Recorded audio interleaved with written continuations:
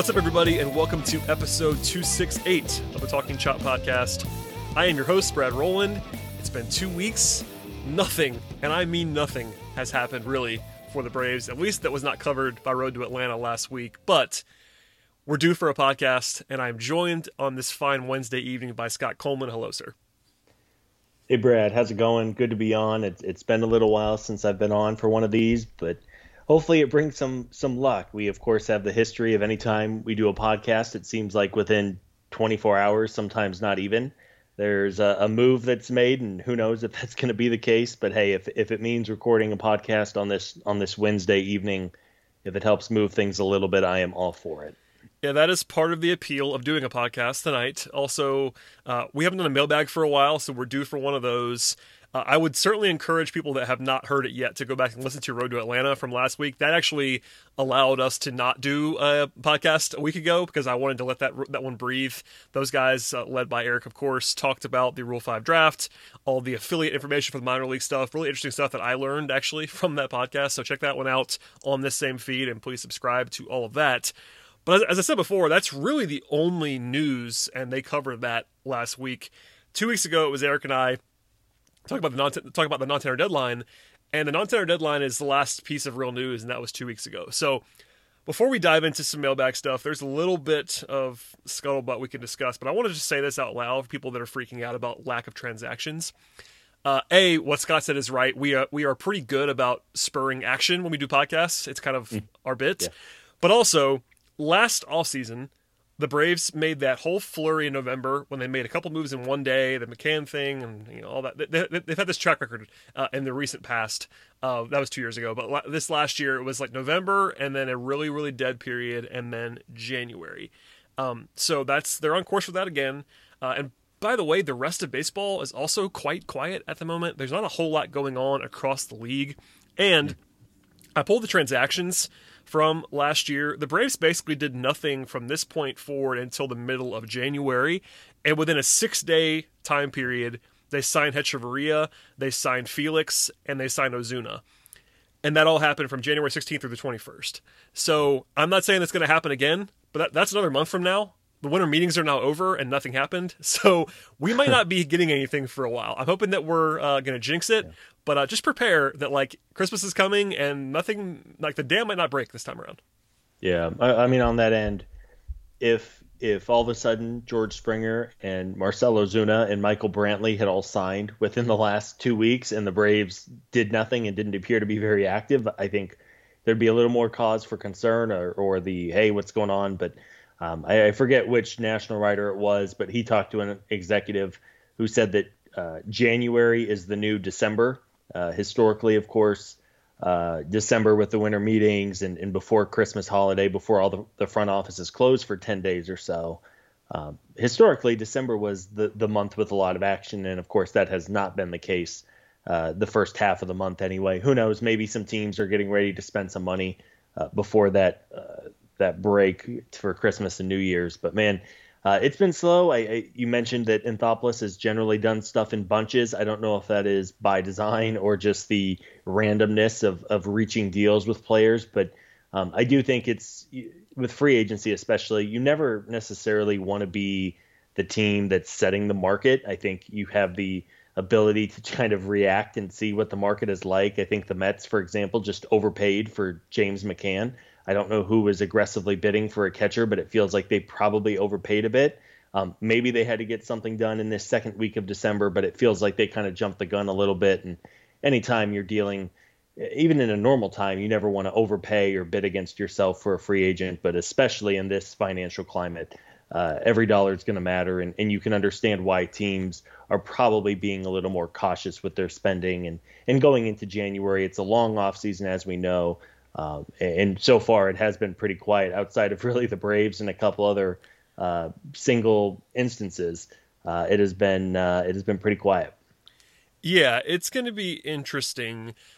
We would all love for more content. I saw you tweeting about that earlier. I saw Steven from 75 talking about that as well. And we would love the content, but the Braves actually have done much more than a lot of teams have done so far in the offseason between Morton and Smiley. Those were two real moves that they made.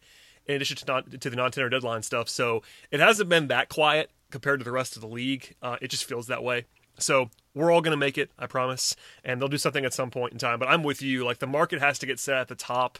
And there's a question we'll answer later on about the DH. That is the biggest thing also, I feel like, on the position player side. Guys like Ozuna have no incentive to sign right now with the uncertainty about the DH. One way or the other, they're going to get some news eventually. It's obviously preposterous that we don't know at this point in time, but we'll come back to that later on.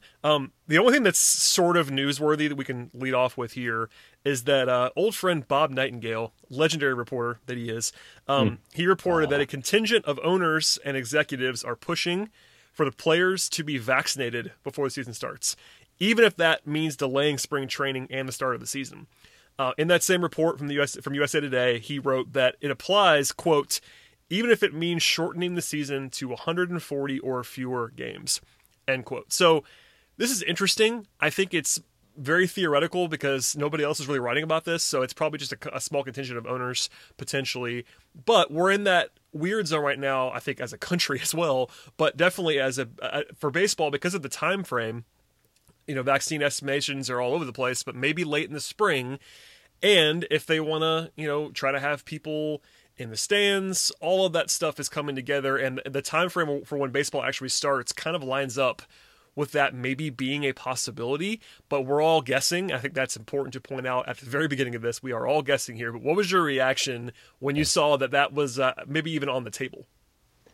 Well, to me, my reaction to that was, this is kind of the owners wiggling out of having to pay a full 162 game salary, because to me, we saw how they did not want to spend any kind of money last year. And I get it. It's a business at the end of the day. But even if the vaccine, and you just said we do not know how the next few months are going to go, but even if the vaccine is widely available and life starts to go back to a little bit closer to normal, you can bet that owners are not going to want to pay full salaries if attendance is capped at 30%, 50%, the 10 to 15,000 person number that the NFL has implemented in certain cities. Who knows where we're going to be in March and April, but to me, I took that report as a way for the owners to wiggle out of their financial obligation of these contracts. Even if it means cutting 20, 30 games off the season, that's certainly better than a 60-game season. We just saw how fast that went, especially for a sport like baseball where it's every single night. But I would not be surprised, I guess, if the season is shortened at least a little bit. And on the end of the vaccine, I do not know what teams can force players to do and not do. I would imagine it's within their contracts that if baseball wants to institute a league-wide vaccine, I guess they could do that, but again, I do not know the contract language there and what that would feasibly look like. Yeah, I don't either. I would actually be very skeptical that they would actually make players. I think they probably can't get away with that. This is a very powerful players association, so they can wait with the idea that players, at least a lot of them, will probably get it voluntarily if they're offered it, and that could improve quality of play and all that stuff, but who knows? We're all guessing. I do think that this might be just the owners getting out in front of it a little bit, trying to cut things down. And yes, I think you'll have fans in stadiums pretty early in the season, but not necessarily full stadiums right away, obviously. So I don't know. The financial model is what it is. We've discussed that ad nauseum last year.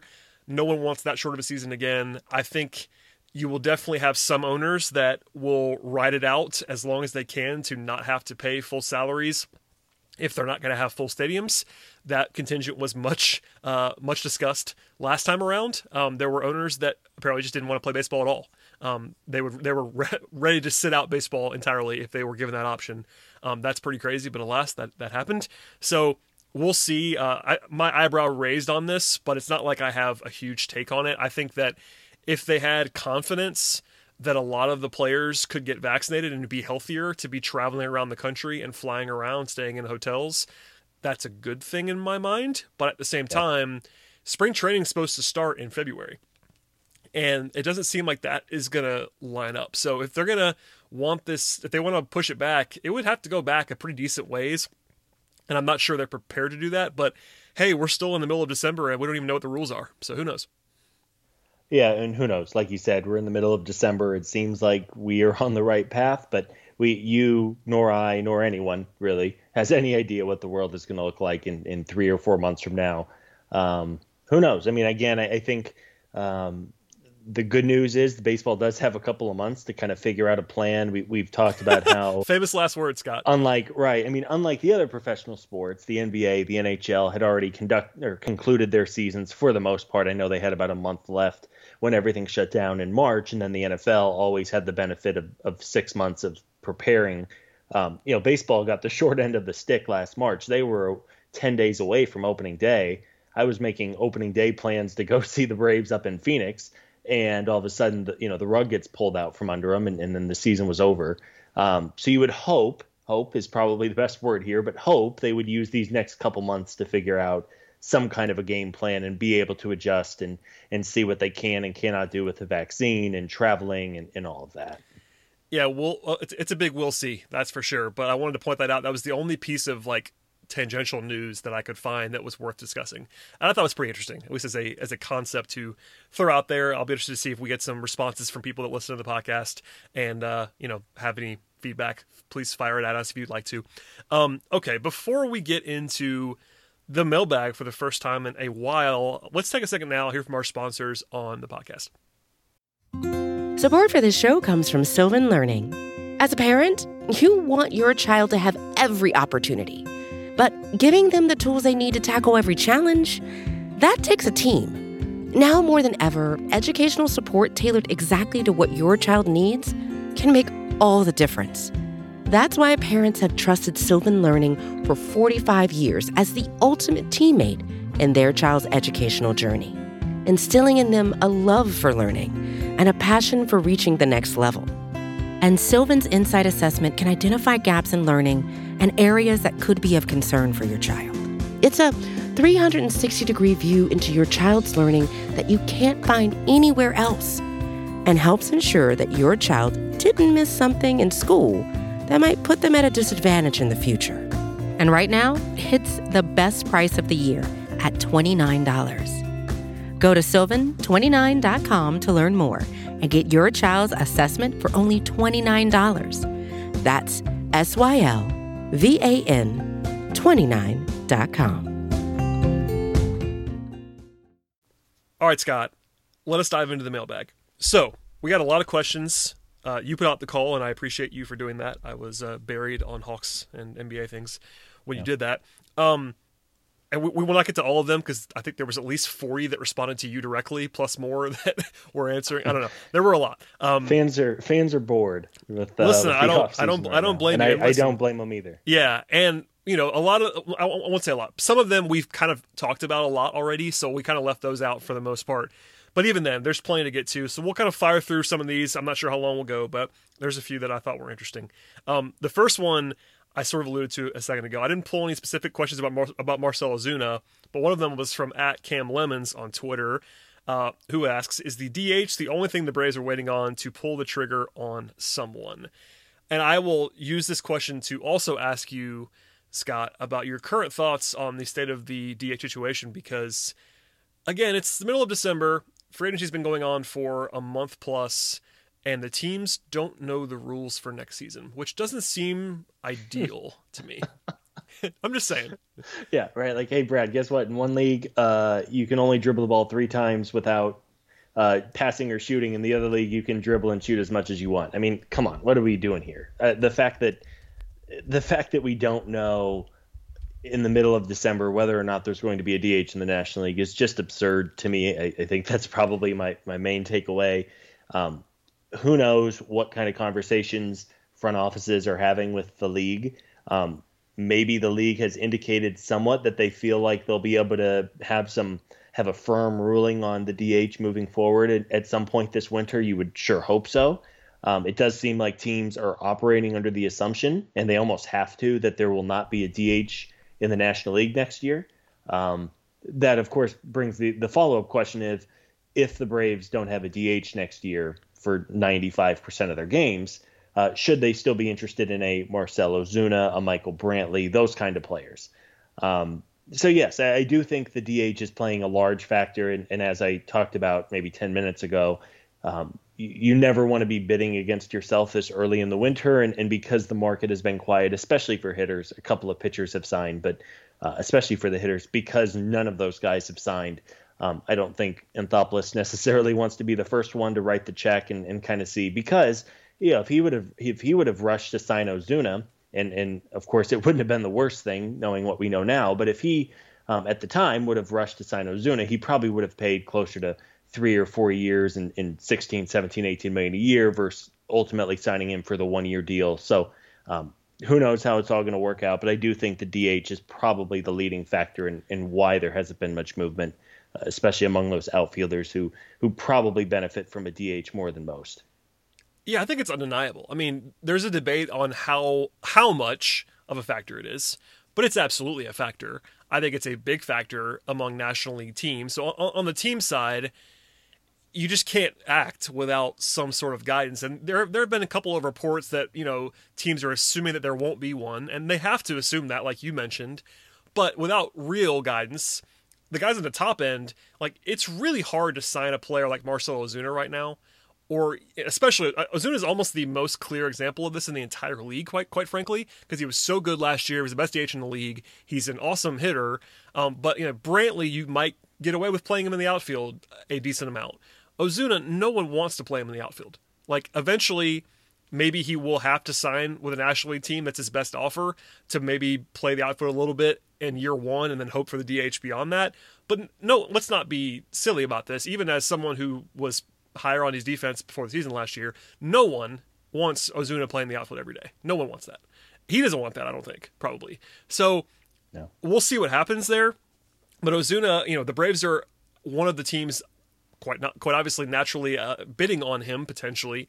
And if you're Anthopoulos, you cannot give an offer to Ozuna in good faith without knowing what the situation is. And it's just tough. And on the player side, on the agent side, if you're Ozuna's agent, do you want to rush and sign a deal right now when really your market's probably only American League teams? Because a National League team isn't probably going to give you what you want right now. If you're Marcell Ozuna, at least I would imagine they won't. Just because why would they? You know what I mean? Mm-hmm. If I think everyone is assuming and has been for a long time that the DH will be universal in 22. But even that, and I've argued this in the past on this podcast, I think if you're the Braves, you can, I'm not saying should, but you could give Marcell Ozuna a multi-year deal with the assumption that, year one might be tough. You got to play him in the outfield, but then after that, you can be confident he's going to be your DH. That's still hard to sell in a lot of ways, and you wouldn't want to do that now without knowing it, actually knowing what was going to happen. So it goes back to the point of just how ridiculous this whole thing is, that they've been able to sign players this whole time. The Braves have handed out $20+ million in contracts annually, and they can't even plan on the DH. It's not a Braves problem. It's a whole baseball problem, but it's a factor. I think it has to be, especially in the National League. If you're an American League team and you want to sign a DH right now, Godspeed. But if you're the agent of Marcell Ozuna, why would you want to have your market only be the half of the league right now versus maybe the whole league in a few weeks? No, that's a great point. I mean, you're absolutely right from a player and an agent perspective. And look, the Braves are in a better situation than most National League teams because the Braves have an all-world defensive center fielder who can cover up for Marcel's shortcomings. If you assume Pache is going to be the center fielder moving forward, and why wouldn't you? He can cover up a lot of the deficiencies if you do have to play Ozuna in left field for most of 2021. Most teams don't have a Gold Glove caliber center fielder on their roster. So yeah, if the Braves might even be in a better position if there is no DH to consider it. If you don't have a great defensive center fielder, I can't imagine, unless you just really do not care at all about defense. I would imagine it's even a tougher sell. And if you're, trying to sell it to your ownership or whatever it may be, it's just hard to imagine a National League team doing that if there's no DH and if you don't feel great about your team defensively. I don't know, for as good as Marcel's bat is, I just don't think anyone wants to play him in the field. Hopefully the Braves, even if there is no DH, I think I'm in favor of signing him, even if there is no DH for 2021. I think he brings so much to this team, and his bat is so good, as we just saw. But who knows? It is an unfortunate situation, and again, it's honestly laughable that baseball has not figured this out in the middle of December. Yeah, we are fond of saying on this podcast that the Braves did sign Marcell Ozuna before they knew that they were going to have a DH last year. That did happen. Now, at the same time, the Braves also, I think, have been pretty open about the fact that Marcell's defense was worse than they thought it was, especially his arm. So you kind of have data on both sides there. But I'm with you. I think the Braves absolutely should still be in the mix for Marcell Ozuna even without a DH. But they need to know what's going to happen. I mean, that's it should be the bare minimum. It's comical, and we'll move on now. But I think it's that sets the stage a little bit for what we're seeing there, and it makes a lot of sense to me anyway that guys like Brantley and Ozuna, and even Springer, who's like not a DH, but his market is affected by these other guys. Those guys should all probably just wait and see what happens. So that's boring in a lot of ways, but that's where we are. That's where we are. Sort of bouncing off that a little bit because you talked about Pache. I want to ask. We got a question from Ryan Glenn, who asks, "What do y'all think about the outfield plan and what it would be if Pache struggles?" So this is interesting because we've definitely been focusing on Pache as the opening day starter in center field. I know we've said in the past that it's not an absolute certainty that he starts in center field. I think it's going to happen, but it's not an absolute 100% lock in the way that some other guys are. Let's just say that at the top. Now, it's definitely possible that Pache does not hit this year.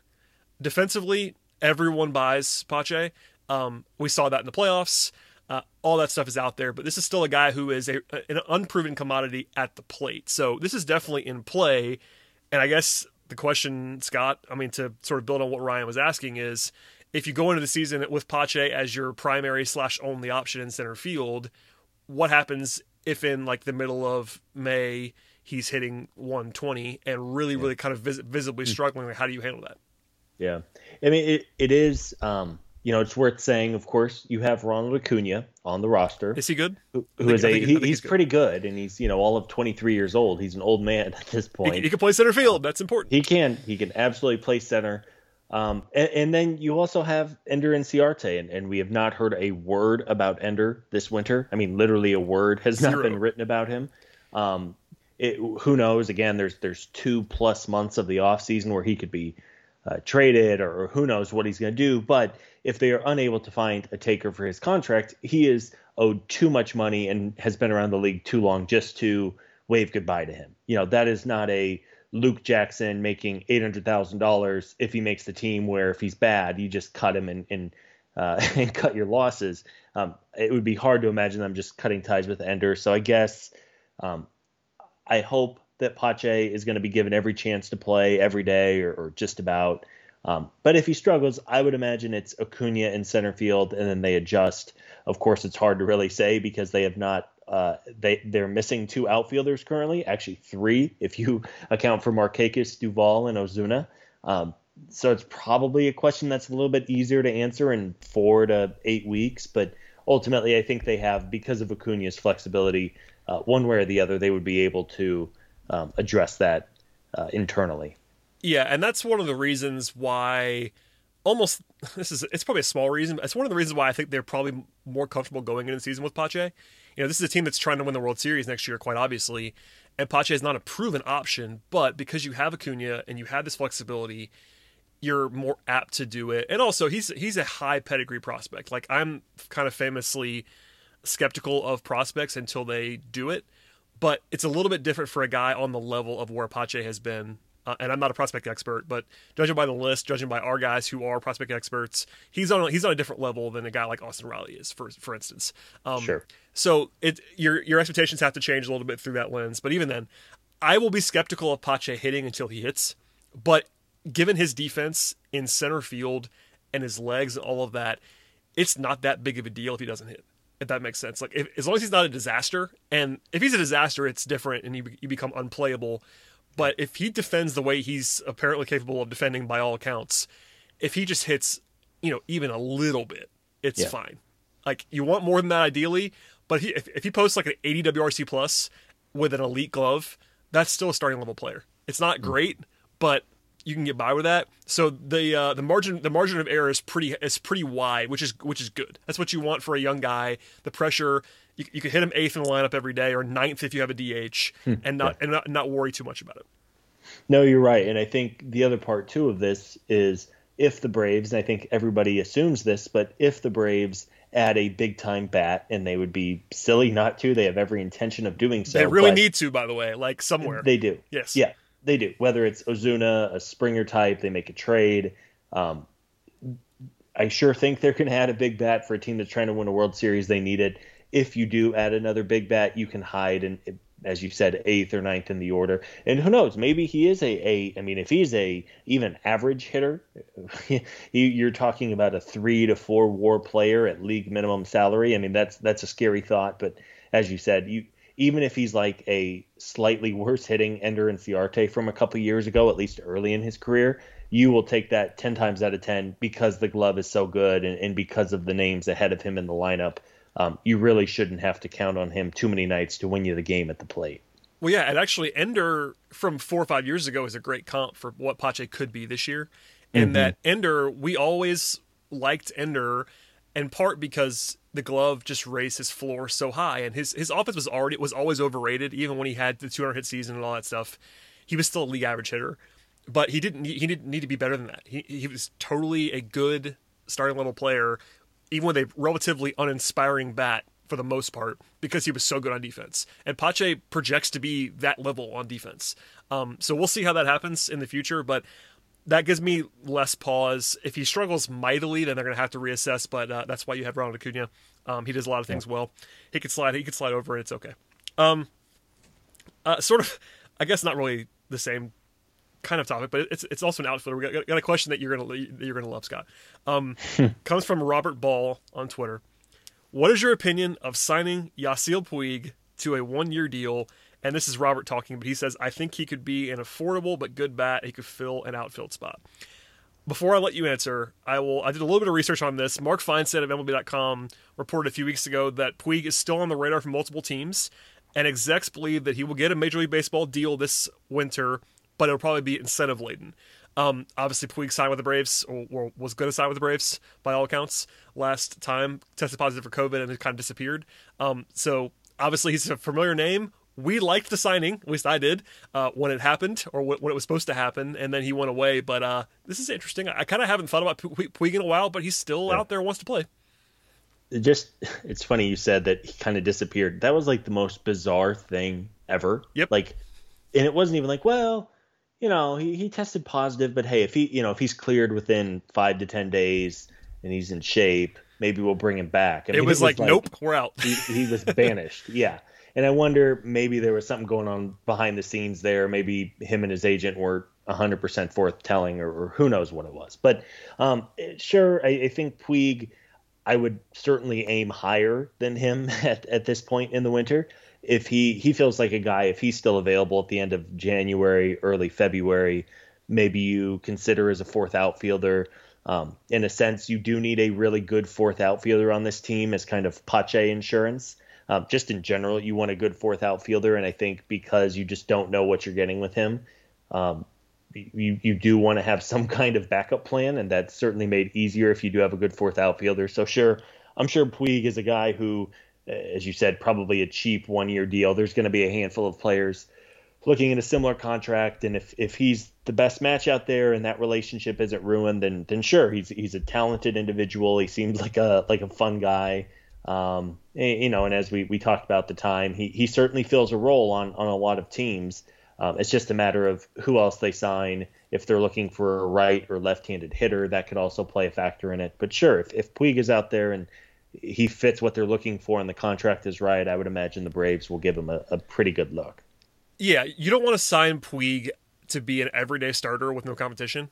But if you sign him as part of a rotation or part of a potential platoon or for some depth, then sure. I have no problem. He's a talented guy.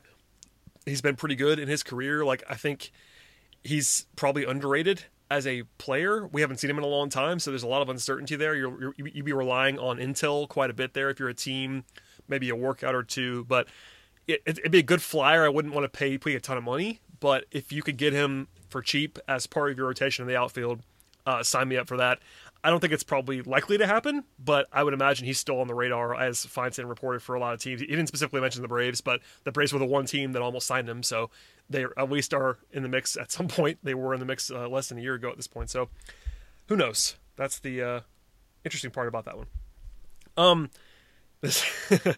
right, now we're going to get into some silly season stuff before we get out of here. This one is a combination question from BJ Barton.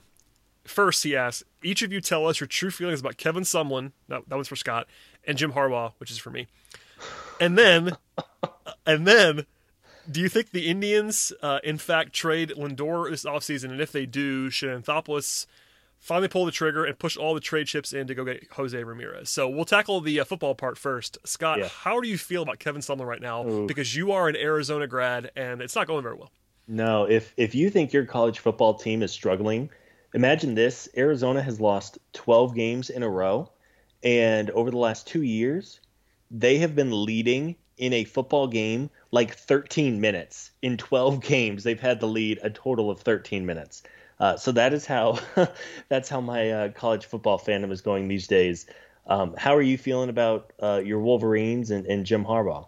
Better than you do about Arizona football, but not by much, I would say. It was not a fun Michigan season. It's now over, and unfortunately, it was with 3 straight postponements because of COVID. And at the end of the season, they sent a release out saying that more than 50 guys were unavailable to play in the game that was scheduled this week. Oof, so that Jesus. Is not going terribly well.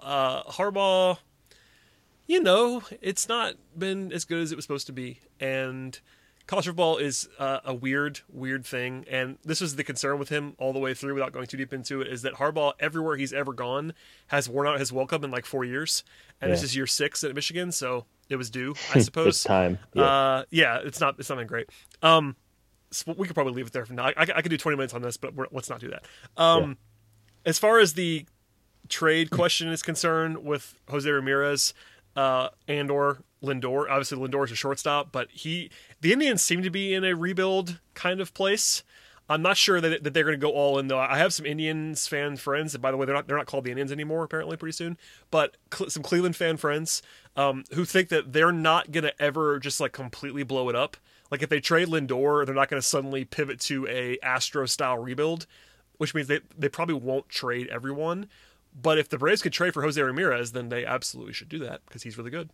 Yeah. I mean, it would be – he's kind of in this echelon of players where you would have to completely unload the farm system for. He's owed no money over the next 3 years. Talking about Jose Ramirez here.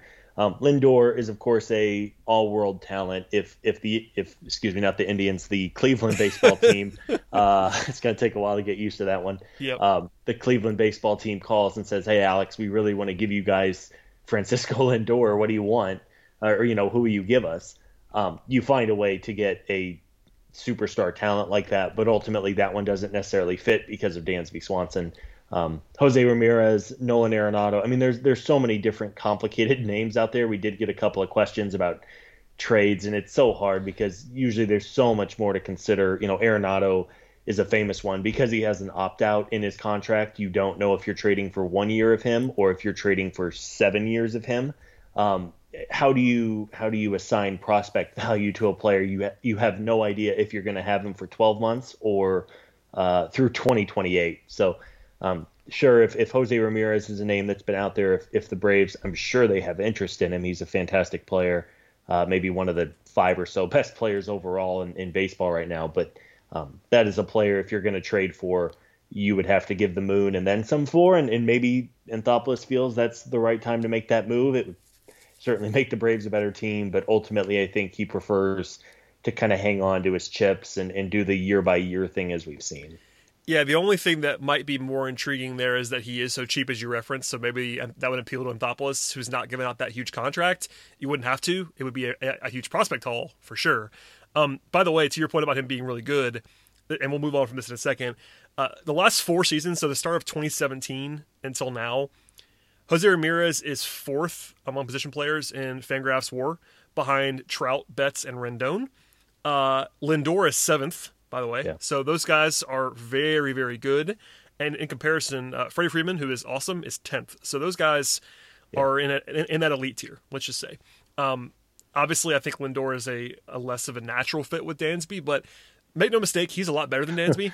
You So, figure it out. Yeah. If If that's one of those guys moves to third base for 6 months, you can figure that out. yeah, you can make that happen. But I'm skeptical that would happen. But sign me up for Jose Ramirez in any way, shape, or form.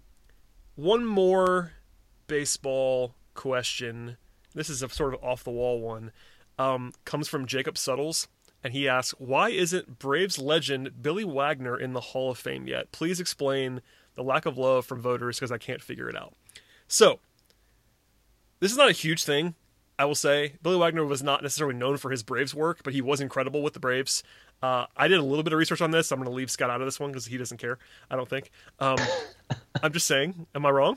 No, you're right. I am not a Hall of Fame connoisseur, I guess is probably the best way I'll say it. I care less than some people do about this kind of stuff. I know I have been filmed on camera talking about Andrew Jones in the Hall of Fame before, and that's complicated because of his off-field stuff, but on the field, he's definitely a Hall of Famer. Regardless, Billy Wagner, short version is that he has pretty much the best Hall of Fame profile for a left-handed reliever of all time. He leads all left-handed relievers in history in Fangraphs WAR. He's top 6 or 7 in like basically every category among relievers in history. He's 6th in saves. I think he should probably be a Hall of Famer. He doesn't seem like he's going to get in because I think he was at 31% last time. I'm kind of with you, Jacob, the person asking the question, and like he should get more attention. I also think the relievers are really complicated when it comes to the Hall of Fame. Like the guys who are in are basically the save leaders, and I get that. Like Mariano Rivera is not complicated. Like that guy's in the Hall of Fame. But basically anybody but Mariano Rivera is really tough. Like, you got to kind of be the best of the best of the best.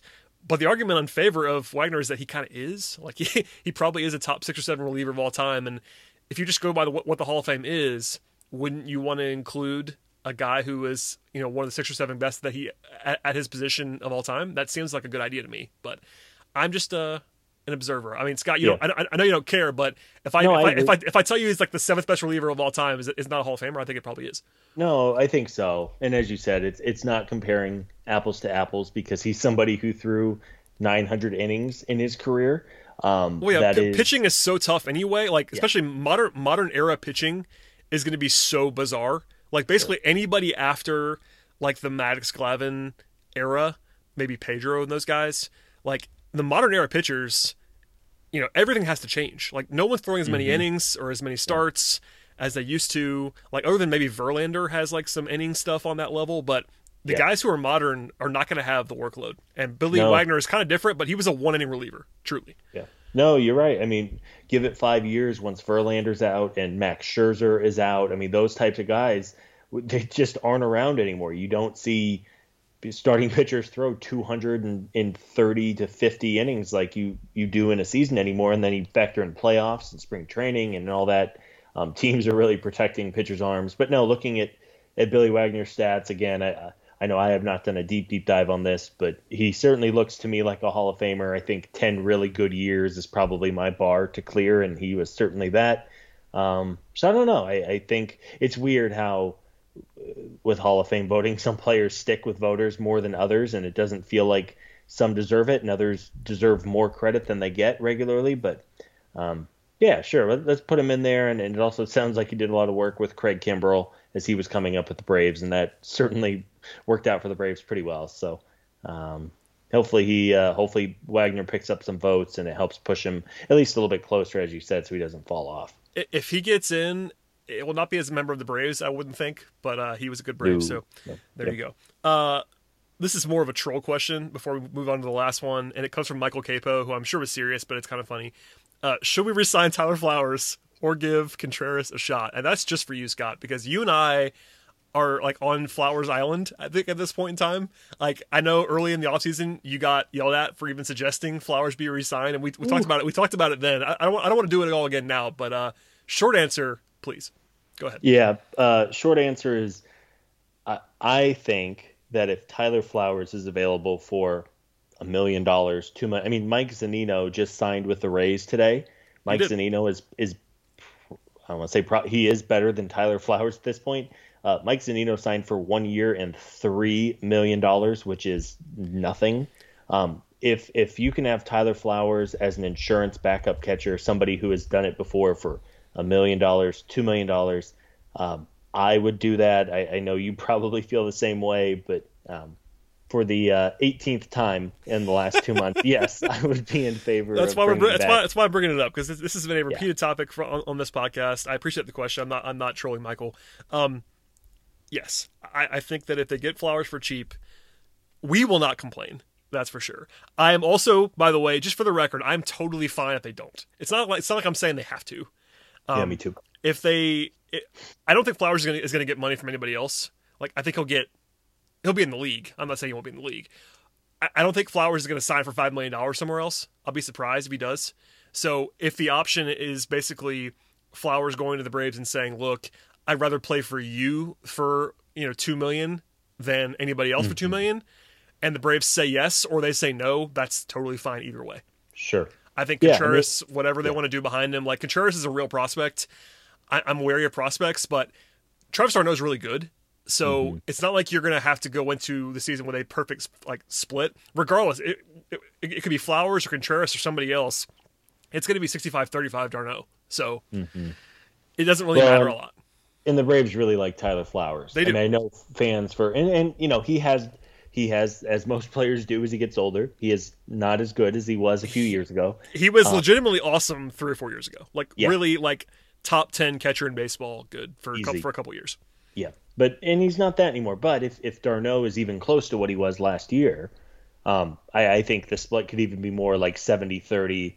Maybe d'Arnaud catches pretty much most of the time, except for day games. Yeah, he's playing as much as he can play. I mean, modern catchers, other than Yachty and Salvador Perez, there's kind of a cap on how much you can play. Sure. Realistically. I mean, even an all-world player like JT Realmuto would not play 160 games as the Braves' catcher. In the heat of an Atlanta summer, your body physically cannot. You're talking about maybe 120 at the most for a starting catcher in Atlanta. And by the way, that's the way they should do it. The Braves have been so good with catchers for so long that whatever they do, honestly, I'm not a big blindly follow what the team does guy. But until the Braves screw up catcher, I'm going to believe in whatever they do at catcher for the most part. They are batting 1,000 at catcher for a long, long time now. Kurt Suzuki came in and was incredible. Tyler Flowers came in and was really, really good. This year they signed d'Arnaud. We liked that move, but it worked out even better. For whatever reason, the Braves have catcher sauce. They're just great at it. At some point it's going to end, but until it does, whatever, it's fine. Yeah. Yeah, no, I mean, I think if they do it, great. If they spend elsewhere and they say, look, we just need to save a little bit of cash, if they roll Alex Jackson, Contreras, who knows what. I would prefer Contreras to Jackson, just for the record. I think so too. Though for me, it might also depend on if there is any kind of a normal minor league season, because I generally prefer playing young guys every day in the minors than twice a week or once a week. You might want Contreras to play a bunch in Gwinnett and see how he looks, but if there's a full minor league season, I mean, who knows what that's going to be. So. Listen to Road to Atlanta earlier last week to hear all about the minor league season that's coming up, and we're all guessing. But that's enough on catcher for now. I had to bring it up because it was funny that we got that question. All right, last one. This is non-baseball, but this one comes from Terry, who asks, I should say. You've joked about the movie and TV podcast, but I actually want to know what you guys have been watching since baseball ended. I will start with you, Scott. Since baseball came to a close, a month and a half ago now or so, what have you been watching other than Arizona football? I think as bad as they were, I might have watched 2 quarters of the entire year. It's been bad. No, TV, all about it. A couple shows I'd highly recommend. The Queen's Gambit on Netflix. I don't know if you saw that, Brad. I'm watching it now. I'm actually about halfway through-ish on that. It's pretty good. Yeah, I loved it. I thought it was great. I thought it was really well done. Technically, it was really strong. It kind of felt, honestly, more like it's a mini series. It was all of probably 5 or 6 hours, but it felt like a good movie to me, kind of like an Oscar-y Best Picture kind of movie instead of a show. But that's really good on Netflix. It's only 6 episodes, or maybe 7. You can blow through that pretty quick. There's this new indie startup show called The Mandalorian from the Star Wars universe. Really anonymous show there. It's not well known. It's gonna hopefully blow up here pretty soon. There's a lot of hype with it. But yeah, if you have not caught on to The Mandalorian, even if I am not a huge Star Wars fan, I enjoy them for what they are, but I am by no means a diehard Star Wars, tell you every single character in the original trilogy by any means. But The Mandalorian is awesome. Whether you're a huge if you're a huge Star Wars fan, I'm sure you're already watching. If you're not, I highly recommend. What else have I been getting into? What about you, Brad? What are you watching these days? Yeah, I mean, I watch a lot of sports, so my consumption is a little bit, mixed, I will say. I really enjoyed the Trial of the Chicago 7, which is the new Netflix Aaron Sorkin vehicle movie. That was one. TV is hit and miss. I am watching Queen's Gambit because everyone was making me. They were all yelling at me that I had to watch the Queen's Gambit, and it has been pretty good to this point in time. Sure. What else have I watched? Oh man, like I have people that like The Flight Attendant, so I watched an episode of that. It was kind of interesting on HBO Max. I don't know. I'm not like knee deep in anything that's like my show right now. I have some shows that I have like really dove into, but quite frankly, I didn't get the break that I was thinking I might get because the NBA season just started like right away, basically after baseball was over. So I'm not in peak TV watching form. I wish I was at this point in time, but I'm not. Yeah, no, I'm the same way. I haven't been able to really dig into a lot. I did start watching Yellowstone, which is on, I think it's on Paramount Network. It's on Paramount and also on Peacock. Yeah, which I get for free apparently with my TV service, which was a surprise. But I'm like 5 or 6 episodes in. It's pretty good. Hey Scott, there's a show that you might be interested in. It's called The Office. You ever seen it? Is it like a Law and Order kind of deal? Or yeah. Actually, wouldn't it be funny if The Office was like a procedural drama? Yeah, I've been known to watch that a few times with all the same characters. Like Michael Scott is but it's just a lot darker and not funny. Wouldn't that be interesting? I don't know. I'd probably check in for an episode or two. Yeah. And by the way, if people somehow miss this and don't follow you on Twitter, Scott tweets about The Office more than anything except for maybe the Braves. That'd be about the probably. That's my brand, The Office and the Braves. That could be my new is the Braves and The Office. What else? Oh, Schitt's Creek. That's not a recent one. I'm rewatching it now, but Schitt's Creek really caught on in popularity when people were locked in at home over the last 9 months or whatever it's been.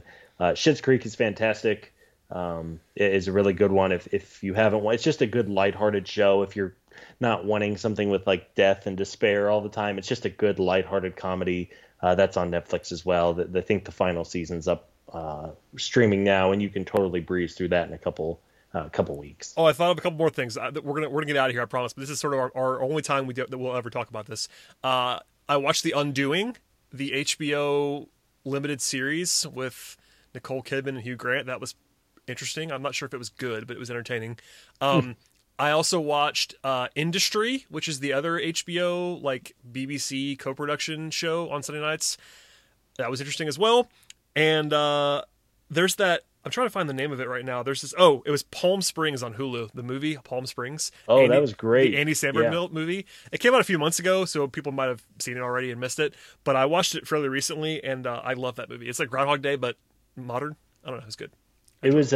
We randomly stumbled upon it. I don't even know how we found it, but it was.